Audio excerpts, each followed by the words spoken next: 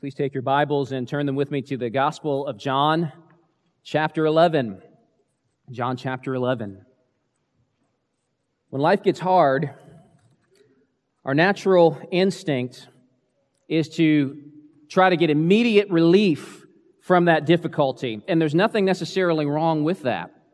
But the problem comes when God doesn't agree with our plans, right? We have written a certain script for our reality. We've got certain desires and plans and dreams. We've got certain thoughts in our mind about how we think things should go down, and we think things need to turn out a certain way, and then we give those things to God, and then what happens? Nothing. Nothing changes. And the thing that you desperately wanted and the thing you desperately longed for does not come. And it's in times like this where it seems like God is ignoring you or that He doesn't care. That maybe He has even abandoned you in your suffering. Maybe some of you are even struggling in that kind of situation right now. And if not, there is a chance that such a struggle is right around the corner when that next trial comes into your life. And that next trial will come into your life. And so, friends, it is no accident that you are here this morning. God has a word of encouragement for you in this moment. So, with that said, please stand with me now. I know we've made you stand up quite a bit this morning, but please stand with me one more time out of reverence for the reading of the words of our God. John chapter 11. We'll start right at the beginning of the chapter in verse 1. The Apostle John writes, being carried along by the Spirit of God, "Now a certain man was ill, Lazarus of Bethany, the village of Mary and her sister Martha. It was Mary who anointed the Lord with ointment and wiped His feet with her hair, whose brother Lazarus was ill. So the sisters sent to Him, saying, 'Lord, he whom you love is ill.' But when Jesus heard it, He said, 'This illness does not lead to death. It is for the glory of God, so that the Son of God may be glorified through it.' Now Jesus loved Martha and her sister and Lazarus. So when He heard that Lazarus was ill, He stayed 2 days longer in the place where he was. Then after this, He said to the disciples, 'Let us go to Judea again.' The disciples said to Him, 'Rabbi, the Jews were just now seeking to stone you, and are you going there again?' Jesus answered, 'Are there not 12 hours in a day? If anyone walks in the day, he does not stumble, because he sees the light of this world. But if anyone walks in the night, he stumbles, because the light is not in him.' After saying these things, He said to them, 'Our friend Lazarus has fallen asleep, but I go to awaken him.' The disciples said to Him, 'Lord, if he's fallen asleep, he will recover.' Now, Jesus had spoken of His death, but they thought that He meant taking rest in sleep. Then Jesus told them plainly, 'Lazarus has died, and for your sake, I am glad that I was not there, so that you may believe. But let us go to him.' So Thomas, called the twin, said to his fellow disciples, 'Let us also go, that we may die with him.' Now, when Jesus came, He found that Lazarus had already been in the tomb 4 days. Bethany was near Jerusalem, about 2 miles off, and many of the Jews had come to Martha and Mary to console them concerning their brother. So when Martha heard that Jesus was coming, she went and met Him. But Mary remained seated in the house. Martha said to Jesus, 'Lord, if you had been here, my brother would not have died. But even now I know that whatever you ask from God, God will give you.' Jesus said to her, 'Your brother will rise again.' Martha said to Him, 'I know that he will rise again in the resurrection on the last day.' Jesus said to her, 'I am the resurrection and the life. Whoever believes in Me, though he die, yet shall he live. And everyone who lives and believes in Me shall never die. Do you believe this?' She said to Him, 'Yes, Lord. I believe that You are the Christ, the Son of God, who is coming into the world.' When she had said this, she went and called her sister Mary, saying in private, 'The teacher is here and is calling for you.' And when she heard it, she rose quickly and went to Him. Now, Jesus had not yet come into the village, but was still in the place where Martha had met Him. When the Jews who were with her in the house, consoling her, saw Mary rise quickly and go out, they followed her, supposing that she was going to the tomb to weep there. Now, when Mary came to where Jesus was and saw him, she fell at his feet, saying to him, "Lord, if you had been here, my brother would not have died." When Jesus saw her weeping, and the Jews who had come with her also weeping, he was deeply moved in his spirit and greatly troubled. He said, "Where have you laid him?" They said to him, "Lord, come and see." Jesus wept. So the Jews said, "See how he loved him." But some of them said, "Could not he who opened the eyes of the blind man also have kept this man from dying?" Then Jesus, deeply moved again, came to the tomb. It was a cave, and a stone lay against it. Jesus said, "Take away the stone." Martha, the sister of the dead man, said to him, "Lord, by this time there will be an odor, for he has been dead 4 days." Jesus said to her, "Did I not tell you that if you believed, you would see the glory of God?" So they took away the stone. And Jesus lifted up his eyes and said, "Father, I thank you that you have heard me. I knew that you always hear me, but I said this on account of the people standing around, that they may believe that you sent me." When he said these things, he cried out with a loud voice, "Lazarus, come out!" The man who had died came out, his hands and feet bound with linen strips, and his face wrapped with a cloth. Jesus said to them, "Unbind him and let him go." Let's pray. Father, this is a powerful scripture that you have given us this morning. Father, I pray that you would have mercy on me, a sinner, a weak and flawed and imperfect preacher.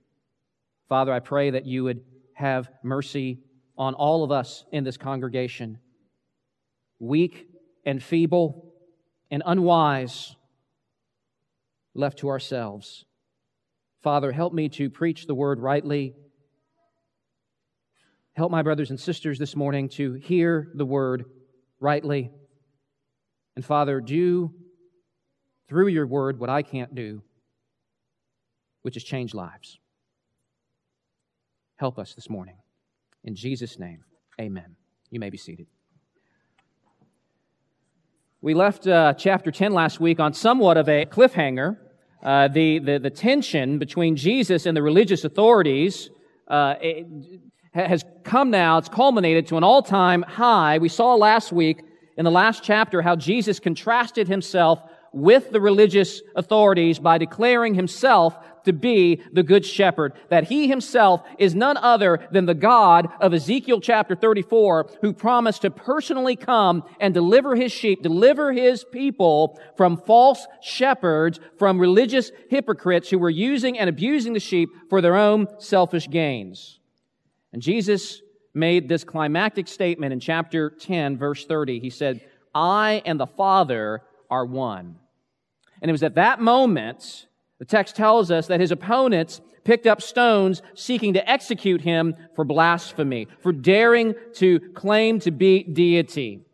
And the chapter concludes with Jesus escaping from their hands and withdrawing across the Jordan River. That's where we left Jesus last week. But our text today opens with a summons to Jesus from some dear friends to return to Judea, which is going to then lead to Jesus' greatest sign, his greatest display of power before the cross. It's the raising of Lazarus. And so we start out our text this morning with the plea of Jesus' friends. The plea of Jesus' friends. Look at verse 1. Now, a certain man was ill, Lazarus of Bethany, the village of Mary and her sister Martha. So we're introduced to a family here that is very dear to Jesus. Now, we know a little bit about this family, piecing together some things from some other gospel accounts. Some of you may be very familiar with the story where Jesus is at the house of Mary and Martha, and we see Mary, who's kind of a type A personality, and she's in the house, and she's serving, and she's cleaning, and she's cooking, and she's really irritated at her sister Mary because her sister Mary's not doing anything. Actually, we find out she's doing the best thing. She's sitting at the feet of Jesus and listening to his teaching, and Jesus commends her for that. We are introduced to that family in that particular story. Here they are again in chapter 11. These folks would have been in the circle of Jesus' closest friends. And Mary is seen as one who really treasured Christ in an exemplary fashion. Her deep affection for Jesus will be especially seen in the next chapter, which we will look at next week. But the Apostle John previews that event here in verse 2.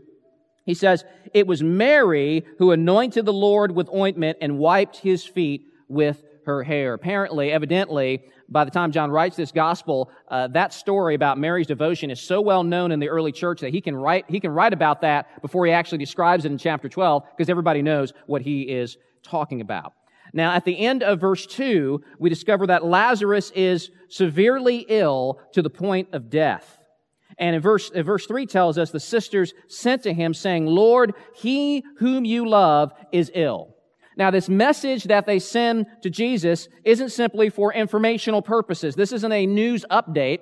It is really a desperate plea for help. Martha and Mary send this word to Jesus, fully expecting that Jesus is going to do something about this, that he will drop everything and come and minister to them and heal their dying brother. We see later on in this story how you can see what their expectations are. Both of the sisters say, "Lord, if you were here, my brother still would not be dead. He would be alive." Now, it's not an unreasonable expectation for them to think that Jesus is going to respond. Very often in Jesus' ministry, when the sick were presented before Jesus, Jesus would heal them immediately, even if they were total strangers. So surely you would think that he would come quickly to the aid of this one whom Jesus would have regarded as a dear friend and as a brother. Surely he would come to minister to these struggling sisters right away. I should add that what Martha and Mary do here is absolutely right. They bring their burden and their extreme need to Jesus. That's exactly what you and I should do when we are in need and when we are in distress. Scriptures tell us to cast our anxieties on the Lord because He cares for us. And notice also that these sisters plead with Jesus not on the basis of their love and devotion to Jesus. They don't say, "Lord, the one who loves you is ill." They don't say, "Lord, we love you so much, so therefore come and help us." Instead, they plead with Jesus on the basis of His love for Lazarus. That's the right way to approach Jesus. When you pray, when you bring a need to Jesus, don't come to Him on the basis of your faithfulness, on the basis of your love, and on the basis of your righteousness. Your love for Jesus is fickle and flaky and shaky. And so is mine. Sometimes your love burns hot for Him and sometimes not. Instead, approach Jesus on the basis of His love for you, demonstrated by the blood that He shed for you on the cross. And when you do that, you'll then have great confidence in your prayers if you know that His response is not based on your love for Him, but on His perfect love for you. So, these sisters of Jesus, they seem to be doing everything right. They turn to Jesus. They see Him as the only one who can meet their need. They base their request on Jesus' love and faithfulness and not their own. And so how does Jesus now respond to those that He loves? And that leads us to the puzzling response of Jesus. The puzzling response of Jesus. You would expect that as soon as Jesus hears about His beloved friend, as soon as He hears about the distress of the sisters, that He would immediately drop everything and go to them and give them comfort. That's not what Jesus does. Instead, He says in verse 4, this illness does not lead to death. And in verse 6, He stays put for 2 whole days. That's strange. One of you came up to me and said, Deemer, Toby is really sick. Toby is really sick. He's down at Gwinnett Medical right now, and we don't know if Toby's going to make it through the night. You tell me that, and stay where I am, and I say, he'll be all right. And I don't do anything about it. You would regard that as callous and cold, and that I don't care about my friend. Jesus doesn't rush to Bethany. He doesn't even speak a word of healing for Lazarus.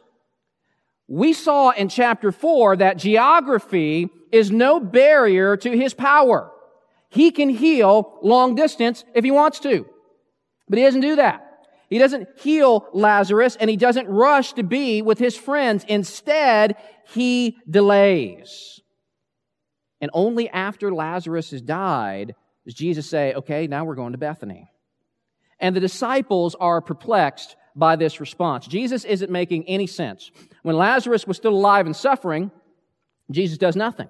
When he does die, Jesus says, okay, now let's go. And all the while, the disciples are also thinking about those religious leaders in Judea who want to kill him. And by implication, kill them as well. And Jesus says, don't worry about that. He says in verse 9, if anyone walks in the day, he does not stumble because he sees the light of this world. But if anyone walks in the night, he stumbles because the light is not in him. In other words, my life is in the Father's hands. It's still daylight. We still have work to do. And I'm not leaving this world a minute sooner than my work is completed. And then he says in verse 11, our friend Lazarus has fallen asleep, but I go to awaken him. The disciples said to him, Lord, if he's fallen asleep, he will recover. Now Jesus had spoken of his death. They thought he had meant taking rest and sleep. Then Jesus told them plainly, Lazarus has died, and for your sake, I'm glad that I was not there. Now again, that's another puzzling response. And so it seems that Jesus is just distancing himself from this situation. Why is Jesus glad? Does Jesus really care? And if Jesus really does care, why didn't he intervene? Why did he delay? Why did he let Lazarus die? There may be some of you in this room this morning asking similar questions about things going on in your own lives right now. Sometimes we pray and we are puzzled and we are perplexed by God's response. There are times when we struggle and we go through a trial and we plead with Jesus for relief and for deliverance. Lord, heal this sickness. Lord, please restore this broken relationship. God, please relieve me from this financial burden. Father, please give me a spouse so I don't have to go on single. Jesus, please give us children so we can build a family. Jesus, please heal this marriage. Please give me a new job. We pray and we pray and we pray and we pray, and it seems like the heavens are like brass, that our pleas are not being heard and that we are being ignored by Jesus. Much like it may have seemed to Mary and Martha that Jesus was ignoring them. When that messenger that they had sent to Jesus, he came back without Jesus. While the hours slip by and their brother is slipping away, as they look out the window expecting to see Jesus at any moment in the distance walking towards them quickly and coming at the last minute to save the day. And the hours turn into days, and by now Lazarus is long dead and Jesus is still nowhere to be seen. And sometimes we may wonder if Jesus really cares about us and cares about our pain.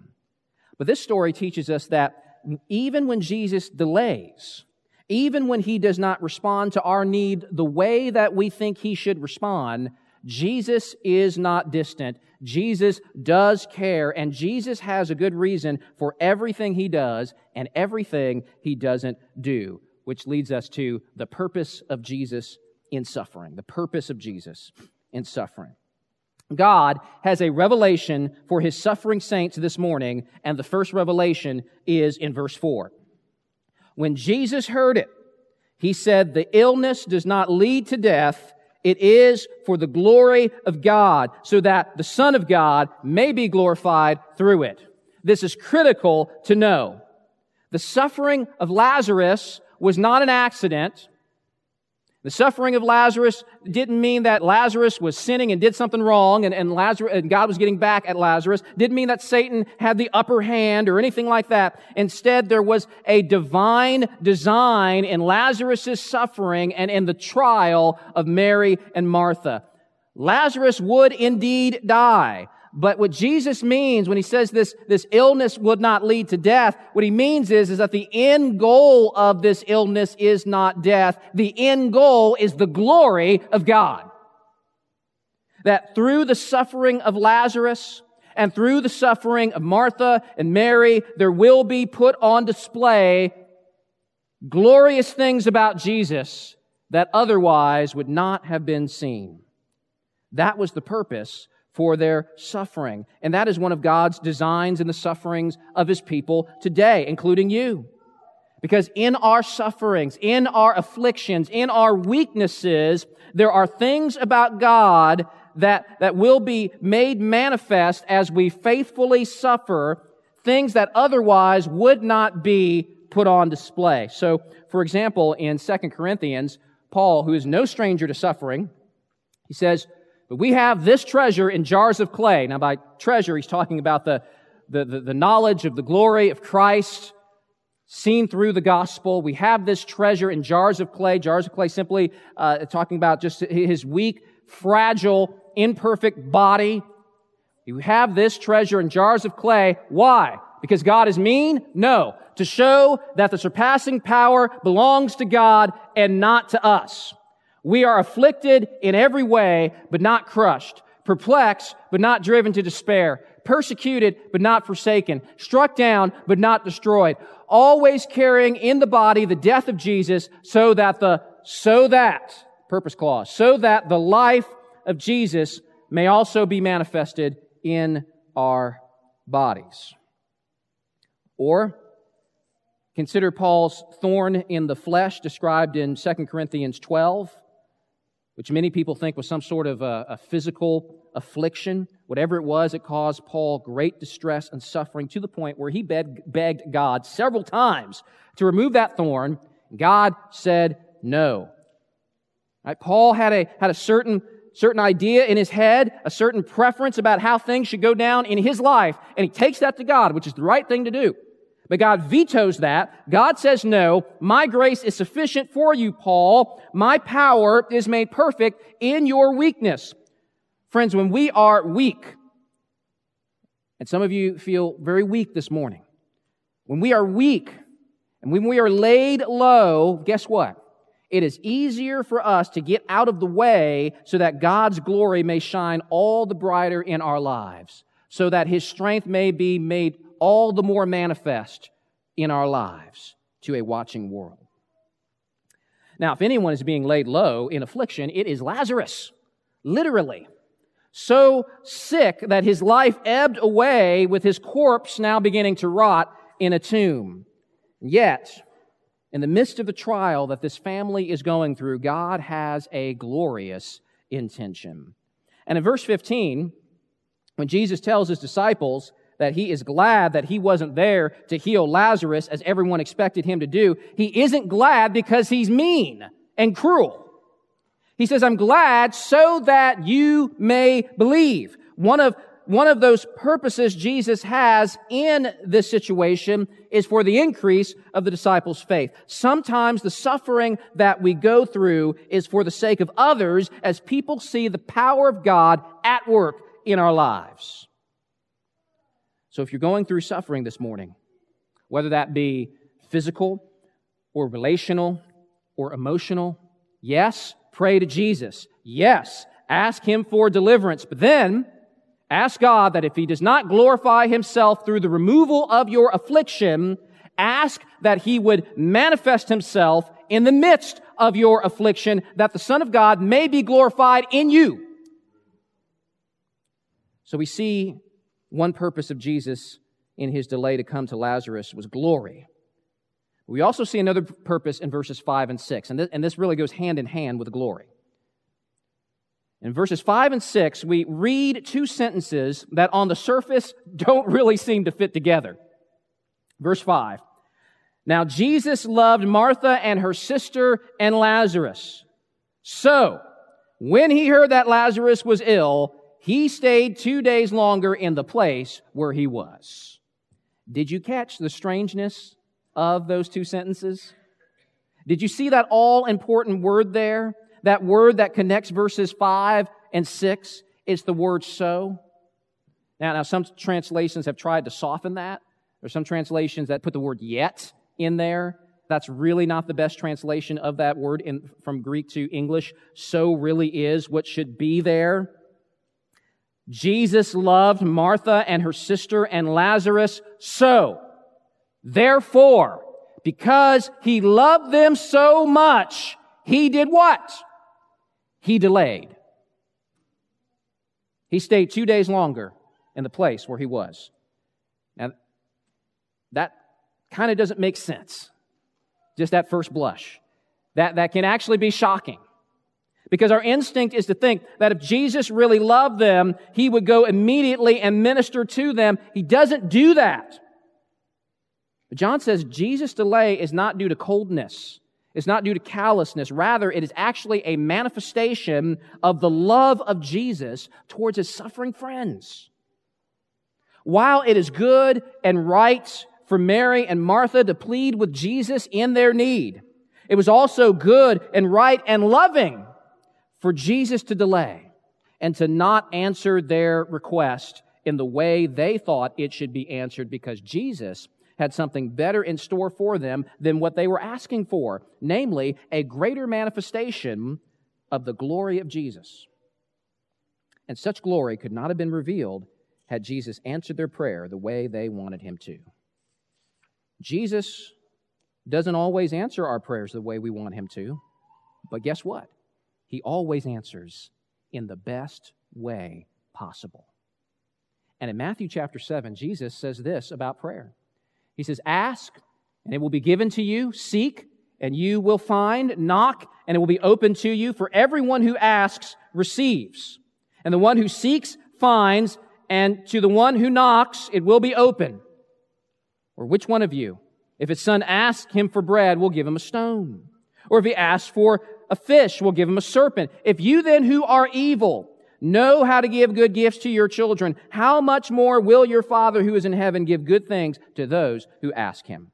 Friends, whenever you pray, whenever you make a request to Jesus, and whenever you don't get exactly what you asked, guess what? It's not a stone. If Jesus ever gives you a stone, then Jesus just lied here in Matthew chapter 7. But if Jesus is telling the truth, which he is, then if you are God's child through faith in Jesus Christ, you can know with confidence on the basis of Jesus' promise in Matthew chapter 7 that God is going to deliver to you good things in response to your prayers every time. He will always give you exactly what you asked for or something better. Guaranteed. And so even when it seems that God is responding to your prayers, to your requests in a strange way, in an unexpected way, maybe even in a disappointing way, remember the words of the song we just sang, that last song, God moves in mysterious ways. And the song says, ye fearful saints, fresh courage take, the clouds ye so much dread are big with mercy and shall break in blessings on your head. Now that can be hard to believe when it seems like whenever we pray, nothing good is coming from it. That's why the hymn goes on to say, judge not the Lord by feeble sense. In other words, don't try to use your own little human limited mind to figure out and unravel what God is doing. His ways are different than our ways. His thoughts are higher than our thoughts. Judge not the Lord by feeble sense, but trust him for his grace. Behind a frowning providence, he hides a smiling face.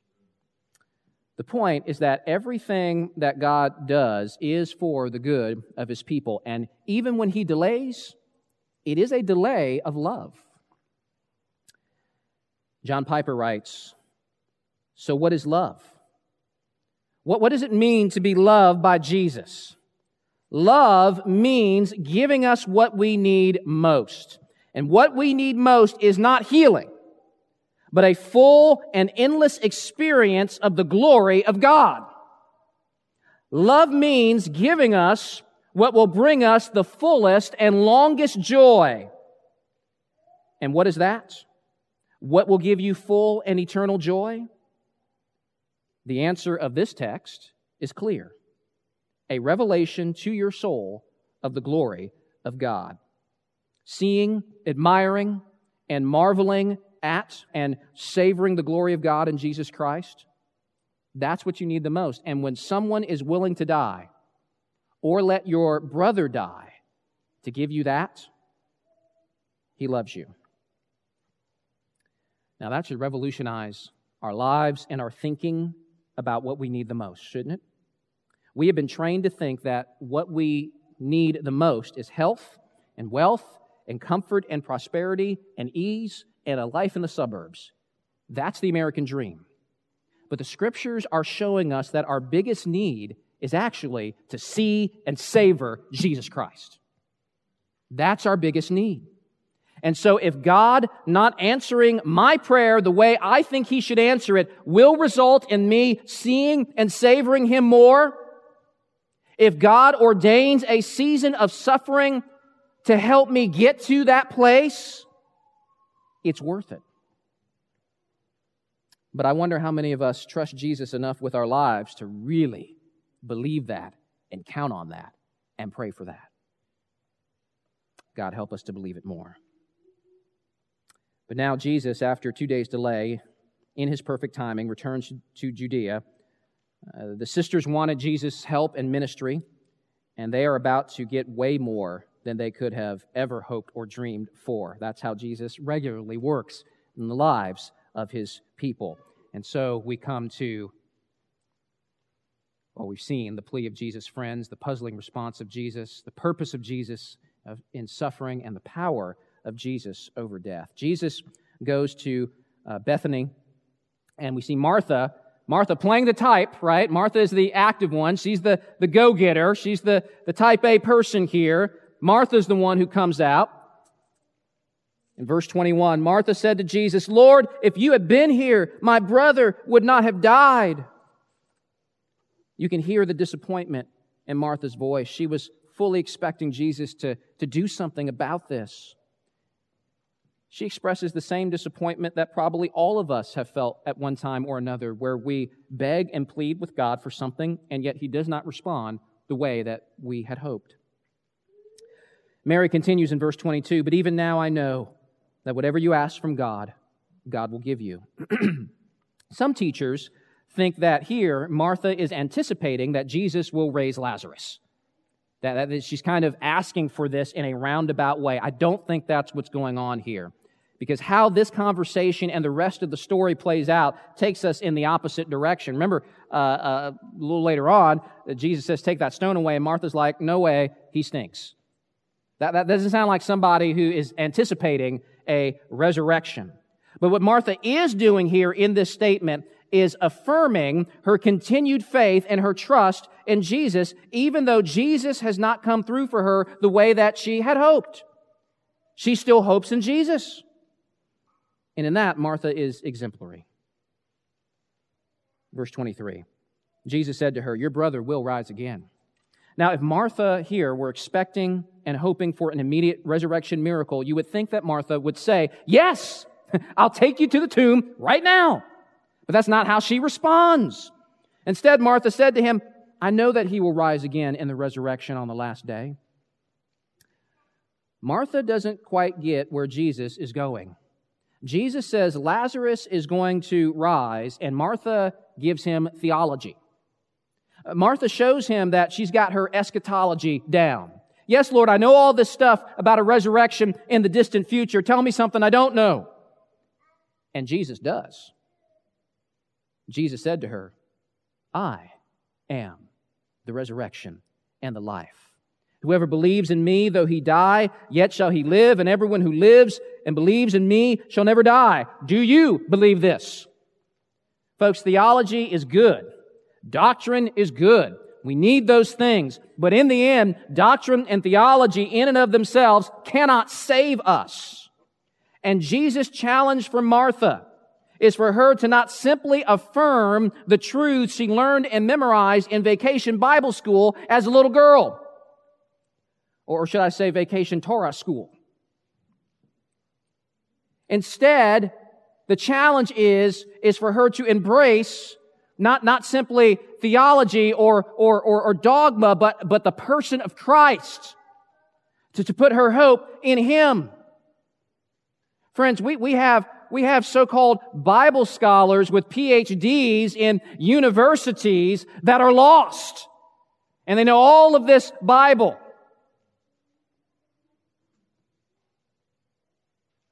What they need is not knowledge, but a person. Jesus is saying, Martha, you are seeing the resurrection as merely a thing, as a date on your eschatological calendar. But what you need to realize is that ultimately what you need is me. Sound doctrine and good theology only matter because they are bound up in the person of Christ. Apart from Christ, there is no resurrection. There is no life. There is no future last day where all of God's people will rise. None of it is true without Christ. And so He challenges Martha by asking, do you believe this? Not do you believe in these propositional facts, but do you believe in a person? Do you believe me? And that question is still the most important question in the universe. Very often in our evangelism, we talk to people about how they need to become a Christian so that they can avoid hell, so that they can get to heaven when they die. They need to become a Christian so they can break free from sinful addictions. Don't you want eternal life, we say? And by eternal life, often what we mean is simply living forever and ever. And we treat Jesus as merely a hoop that you need to jump through to get to these other things that we really want. But living forever and ever is not the gospel. People will live forever in hell. Getting off of drugs and alcohol is not the gospel. A 12-step program can help you do that. That's not eternal life. Ultimately, what people need is not some sort of higher power to help them manage their dead lives better. What they need is a person to resurrect their dead lives. What they need is Christ to be their very life. According to Jesus in John chapter 17, the definition of eternal life isn't going to heaven. The definition of eternal life is knowing the only true God and knowing Jesus Christ. And so in the gospel, Jesus is not offering a thing. Jesus is offering Himself. And He turns Martha's eyes towards Himself and He says, do you believe this? Verse 27. She said to Him, yes, Lord, I believe that you are the Christ, the Son of God, who is coming into the world. Now again, we see the love and the wisdom of Jesus in ordering this whole situation in such a way that now Martha's faith is greater than it was when the chapter began. This trial that Jesus has lovingly allowed her to go through has brought Martha to the point of this wonderful confession where she can see more than ever that Christ is what she needs more than anything else, that Jesus is to be her very life. Verse 28. When she had said this, she went and called her sister Mary, saying in private, the teacher is here and is calling for you. And when she heard it, she rose quickly and went to him. Now, Jesus had not yet come into the village, but was still in the place where Martha had met Him. When the Jews who were with her in the house, consoling her, saw Mary rise quickly and go out, they followed her, supposing that she was going to the tomb to weep there. Now, these Jews in verse 31 who are with Mary and following her around, they would have been professional mourners. Professional mourners. Now, every culture deals with grief in different ways. And in our culture, we're typically pretty reserved about these sorts of things, right? We're very, very, very quiet, very stoic when it comes to death and when it comes to grief. And many cultures around the world, even today, and certainly in the Jewish culture back then in the first century, mourning was a big deal. It was a sign of great respect and everyone was expected to hire mourners just to increase the intensity of the experience, right? We are reserved in our mourning. They let it all hang out. In fact, even the poorest of families was expected to hire 2 flute players and 1 professional wailing woman. So then, if things get a bit quiet, the wailing woman and the flute players, they would stir things up a little bit, help the flow of tears to come out more, and kind of get everyone back into mourning. It was their way of dealing with grief and sorrow in the wake of death. Now, this family may have been on the wealthy side. We'll get a hint of that in the next chapter. So they may well have had a very large contingent of these professional mourners really going at it. And it would have been quite a scene. And when Mary leaves the house, this whole noisy throng follows her, thinking she's going to the tomb. Verse 32. Now when Mary came to where Jesus was and saw him, she fell at his feet, saying to him, "Lord, if you had been here, my brother would not have died." Verse 33 says that Jesus was deeply moved. A better translation, again, this is where sometimes English translations soften things. A better translation would actually be that Jesus was angry. I heard about a German translation that translates this as outraged. And that's really the essence of the Greek word. So why this response? What's happening here? What is it that triggers this indignation, this outrage? Verse 33 tells you what triggered it. It says, when Jesus saw her weeping, and the Jews who had come with her also weeping, he was deeply moved in his spirit and greatly troubled. I don't think Jesus is outraged that mourning is going on. Mourning is appropriate. Instead, Jesus is outraged because he is beholding a scene that has the stench of death all over it. The crying, the mourning, the musicians playing dirges, the piercing screams that would have been so typical of first century Jewish mourning, the gut-wrenching pain and heartache. Jesus is standing there, and in that moment he is witnessing the ravages of an enemy that he hates.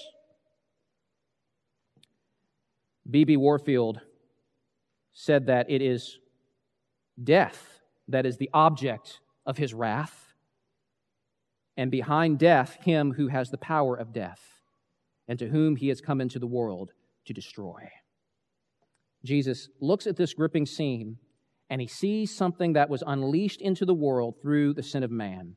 Death is a sign of the curse. Death is a sign that humanity has rebelled against God, and through his sin has cut himself off from the very life of God, because the wages of sin is death. And this sin and this death has polluted God's good creation, and it twists and poisons the capstone of his creation, which is man. And Jesus hates it. His indignation that God's glory has been assaulted fuels his anger, and he is outraged that the dark power of death has ravaged a family that he dearly loves and a people that he has come to save. And he's indignant, and he's going to do something about it right now. And he says in verse 34, "Where have you laid him?" They said to him, "Lord, come and see." Jesus wept. So the Jews said, "See how he loved him." But some of them said, Could not he who opened the eyes of the blind man also have kept this man from dying?" These professional mourners don't get it. They misinterpret Jesus' grief as mere sentiment, as a kind of grief that is identical to everyone else's grief. But folks, Jesus isn't going to the tomb to pay his respects. He isn't going to the tomb as a mourner, but as a warrior.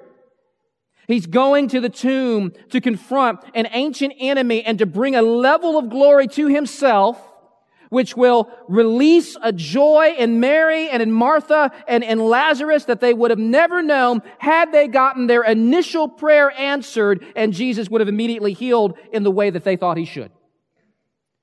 And when Jesus stands before that tomb, looking death in the eye, he gets angry again. Verse 38, Jesus, deeply moved again, came to the tomb. It was a cave, and a stone lay against it. Jesus said, "Take away the stone." Martha, the sister of the dead man, said to him, "Lord, by this time there will be an odor." Here's where I like the King James Version. King James Version says, "He stinketh." He stinketh. I like that. By this time there will be an odor, for he has been dead for 4 days. The Jews did not embalm people, so decomposition began immediately. And this aspect of Jesus' timing here, of showing up after Lazarus has been dead for 4 days, this may also play into his delay and why this is going to be a faith-building and Jesus-glorifying experience, because it was a common notion amongst the Jews at that day that when someone died, that the soul of that person would hover over the body for a couple of days, for 2-3 days. And I'm not saying that's not true. It's not biblical. I'm just saying what they thought, okay? And they believed that. But then, after about 3 days, the soul kind of gives up and leaves the body, and there's absolutely no chance of resuscitation, resurrection, or anything like that. So Jesus waits now to the very point that in their mind, in their thinking, this is just, we're in an impossible situation. We're at a point of no return. So Martha protests. Jesus says to her, "Did I not tell you that if you believed, you would see the glory of God?" So they took away the stone. And Jesus lifted up his eyes and said, "Father, I thank you that you have heard me. I knew that you always hear me, but I said this on account of the people standing around, that they may believe that you sent me." And when he had said these things, he cried out with a loud voice, "Lazarus, come out!" Now, I've heard it said that the reason why he didn't say come out, now he had to say Lazarus' name, is because Jesus' voice has so much power. There's some other tombs in that area. And if he just says come out, we're going to have a little party here with a bunch of ex-corpses. No, he's very specific here. Lazarus, come out. The man who had died came out, his hands and feet bound with linen strips, and his face wrapped with the cloth. Jesus said to them, "Unbind him and let him go." As Jesus calls forth Lazarus from the grave, it is a graphic illustration of who Jesus is. He is the resurrection, and He is the life, and all who believe in Him receive that life. But the resurrection is also pointing us to something more. Because if all Jesus came to do was heal some people of disease, if all He came to do was give some sight to some blind people, if all He did was raise a handful of people from the dead, Jesus would have failed in His mission, and you and I would be forever damned.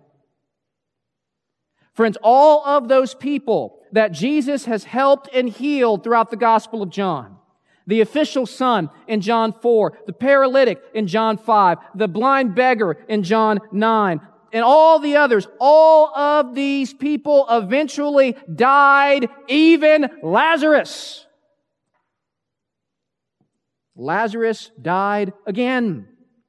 Death is still in operation. And for Lazarus to get up on that last day, as Martha talked about, for him and for all of us to rise up and to never fall down again, something more needs to happen. For death to fully and finally be dealt with, the thing that unleashed death in the first place, which is sin, must be dealt with. And the evil power who led mankind into sin in the first place, the devil, must be crushed. And so what we see in John 11 is a great victory. It really is. But it's not the final battle. Instead, what we see in John 11 is a warning shot. It's a shot across the bow of the forces of darkness. It's a sign to the powers and principalities that their demise is at hand. And it's a preview of greater things to come. Friends, what you and I need is not simply a healer, but a hero, a champion, a representative to fight death in our place. We need a man to slay the enemy on behalf of men. And the way that Jesus would defeat death for Lazarus and for you and for me would be for him to become a man and do what other men could not do. And Jesus would come and defeat death by dying. He would take on death on death's home turf. He would go into the grave by willingly laying down his life on the cross as a substitute, paying the wages of sin on behalf of all who trust in him. He would take on the curse of sin and death itself. Folks, while you and I may sometimes feel abandoned by God in our suffering, we never truly are. Not one of God's people have ever been abandoned by God in their suffering, except for Jesus. He bore the curse. He took the wrath for our sins that were placed on him, and Jesus' cold corpse was the final sign that our debt had been paid.